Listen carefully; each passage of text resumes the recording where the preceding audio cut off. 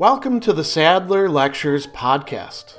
Responding to popular demand, I'm converting my philosophy videos into sound files you can listen to anywhere you can take an MP3. If you like what you hear and want to support my work, go to patreon.com/Sadler. I hope you enjoy this lecture. In part 3 of his treatise on the basis of morality, Arthur Schopenhauer is going to finish up chapter 17, which is all about the virtue of justice with a very interesting and well-worked out discussion of the morality of lying. And Schopenhauer is opposing his own position to that of Immanuel Kant in particular, saying, for example, that the unconditional and boundless abhorrence of lies which Kant evinces on every occasion is due either to affectation or prejudice. In the chapter of his Doctrine of Virtue that deals with lies, he inveighs against them with every defamatory epithet, but does not quote a single adequate reason for their condemnation, which, after all, would have been more effective. Declamation is easier than demonstration, and moralizing easier than being sincere. And he says,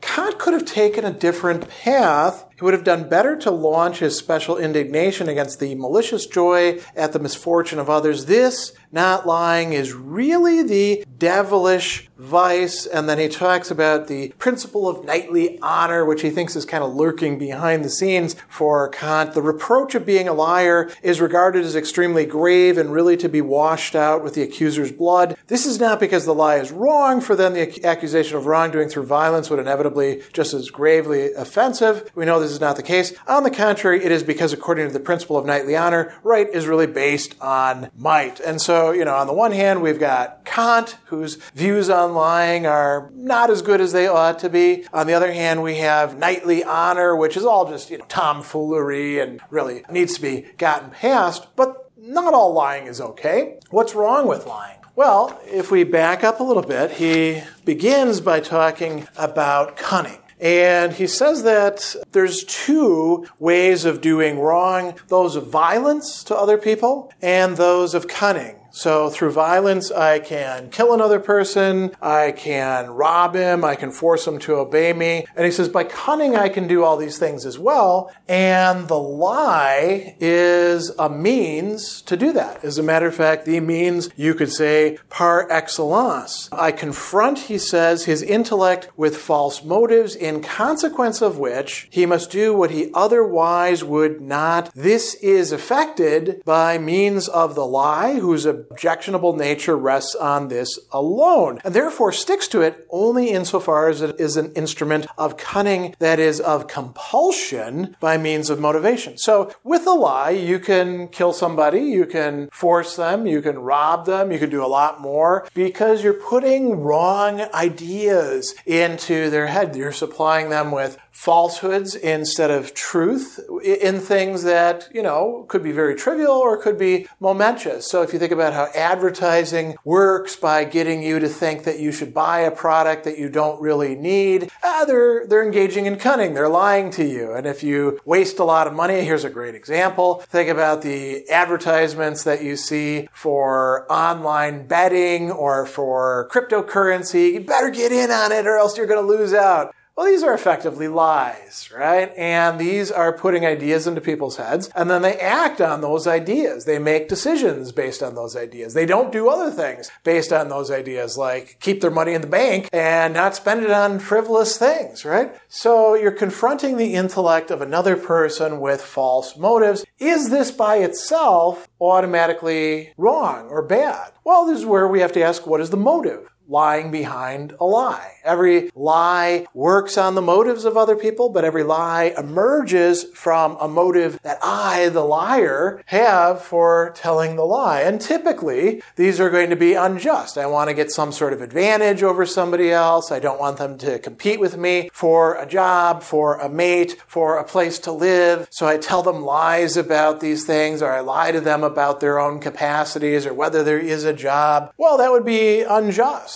And Schopenhauer actually goes through a number of different clarifications here that are quite important. So he says, this intention to compel other people by means of motivation underlies even the merely bombastic lie. What is a bombastic lie? It's a lie where you're saying something that makes you look better or gets you into a group or something like that. And it's not really doing much of anything, but there is a motivation. What is the motivation? To raise yourself in the eyes of others, probably not just higher than you deserve, but at the expense of others. The person who hears somebody else telling their travel story and then they make up some other travel story that sounds even cooler, right? Or you're talking about celebrities and you make up a lie about a celebrity so that you get listened to. That would be a bombastic lie. And, it might not be in some sense as bad as a lie that leads to somebody killing another person or taking poison, but it's still a lie. And it's not for a good purpose, right? It's raising oneself in others' eyes. He goes on with something much more serious, and he talks about lying promises and contracts.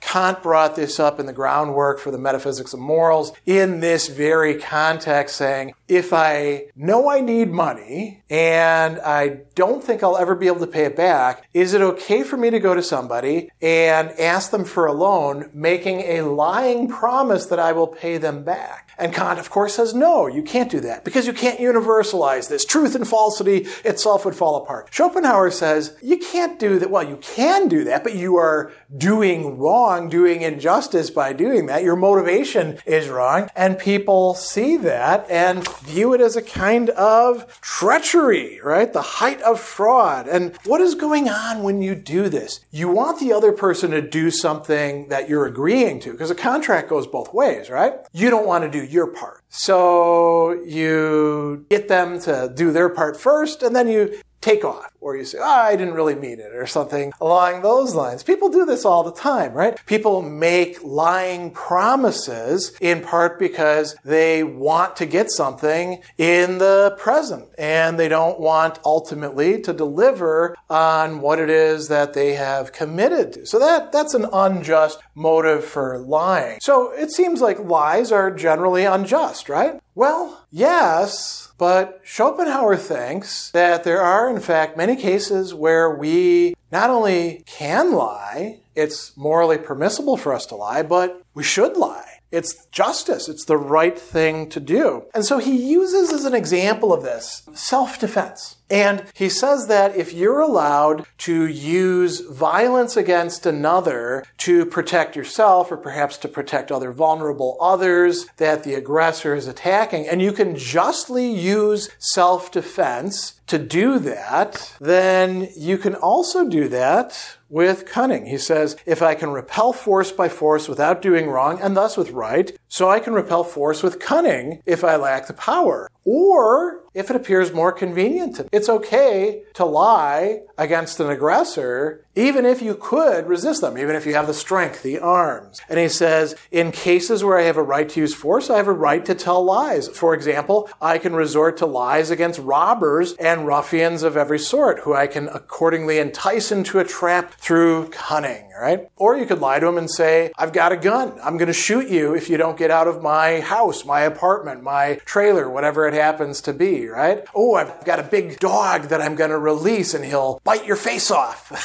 You don't have a dog at all. Maybe you have a hamster instead, right? Who's not going to do anything. Schopenhauer would say that's perfectly fine to lie in those sorts of cases. He also says a promise extorted by force is not binding. A robber comes in and says, you have to count to 1,000 after I leave. And you say, sure, I'll do that. You don't have to count to 1,000. You don't have to count to anything. You've made a promise under duress. And so he says the right to tell lies goes even further. So this is very interesting. It occurs in the case of every, and this is an important qualifier, wholly unauthorized question concerning my personal or my business affairs, which is prompted by curiosity. If somebody wants to know things, they don't have a right to that information, and they're actually, in many cases, transgressing by asking for it. This is, I think, a great point. We're often made to feel as if we have to give our information to other people. Schopenhauer is saying, you don't actually owe most people anything. You don't have to give them that information at all. It's up to you. He says, if I should be exposed to danger by answering it, or even by putting off and incurring suspicion by saying I won't tell you, the lie becomes the legitimate means of defense against unauthorized inquisitiveness. And now here's the key thing, whose motive, he says, is hardly ever benevolent. It could be that the person who's asking you is just trying to make conversation. They're being nice. Maybe they actually want to invite you to a party. They're asking about what's your schedule usually like. Those could be benevolent, but you don't know. Because according to Schopenhauer, most people are primarily driven by immoral, anti-moral motives rather than those of morality. So, responding to unauthorized questions, you have the right to say, I'm not going to tell you a damn thing, or you don't get to ask that sort of thing, or that's none of your business. He says, I have the right to oppose the implied bad will of others, so as a preventative measure, I can repel them as I would some sort of invader. And he says, without doing wrong, I can cunningly oppose in advance. It doesn't even have to be like on the spot, in advance. Even the merely presumed harm through cunning, I don't have to give an account to anyone who unwarrantedly pries into my private affairs. I don't even have to say that there's a secret involved, right? Because by answering, I wish to keep this a secret, I'm signaling that there's something that I'm concealing from them. And he says, I don't have to show him the place where there's a secret that's dangerous to me and possibly advantageous to him, but which in any case puts me into his power. On the contrary, I'm entitled to put him off with a lie at his risk. The lie is, in this case, confronting the intellect of another with false motives, right? And so, they ask me, what's your schedule like? I'm having a party. And you're like, well, I'm very busy, even though you're not. You'd rather just stay at home and watch TV or something like that. They don't invite you, and maybe you would have been a good speaker there or a conversationalist or whatever. They lose out on it. Too bad. They didn't have any good reason to be expecting you to tell them the truth. And he's got this wonderful discussion here about the English. He says, the English consider the reproach of telling lies the gravest insult, right? So they think telling lies is very bad. And therefore, actually tell fewer lies than do other nations. Okay, that makes sense. Accordingly, they regard as a piece of impertinence and ill-breeding all unauthorized questions concerning other people's affair. This is denoted by the expression to ask questions. And he says, ask me no questions, I'll tell you no lies. Because if you ask me questions and you don't have a right to that information, I get to tell you lies, right? So be fair warned. And he also talks about, besides self-defense, other situations where lies would be warranted or even a duty. And he brings up doctors. This is something I should point out that has been changing in biomedical ethics over the last maybe 50 years or so. But in the past, the interpretation of the Hippocratic Oath that,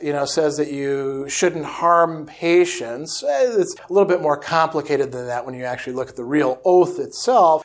Giving information could be viewed as harmful to a person because you're upsetting them about something that they really can't do much about. So think about if you determine that a patient has cancer and there's no way of saving them. Now, actually, I would say, well, you should inform them so they can get their affairs in order. But the tendency of the past is to say, oh, no, don't upset them. Just let them die and let them think that they're just not doing well, but perhaps could get better. And then they'll die and it's all over. They didn't suffer quite as much. So that's one possibility. He also talks about magnanimous lies. And here what he seems to have in mind is lying about whether you did something to take on the punishment that another person would have incurred because they actually did it. So covering for somebody else and taking on that punishment would be an example, right? He brings up Campanella saying it's fine to tell lies when they result in so much good. He also does bring up the theory of the the white lie, and he calls it the wretched patch on the garment of miserable morality. So he's not countenancing every sort of white lie, as we call them, lies with good consequences, lies to save other people's feelings or things like that. He does seem to think that there has to be some good reason to lie. But Schopenhauer is saying that not all lies are unjust. As a matter of fact, you might have a duty in some cases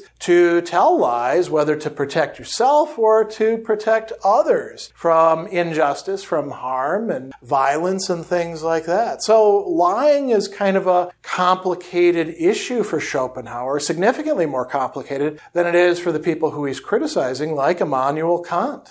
Special thanks to all of my Patreon supporters for making this podcast possible. You can find me on Twitter at Philosopher70, on YouTube at the Gregory B. Sadler channel, and on Facebook on the Gregory B. Sadler page. Once again, to support my work, go to patreon.com/Sadler. Above all, keep studying these great philosophical works.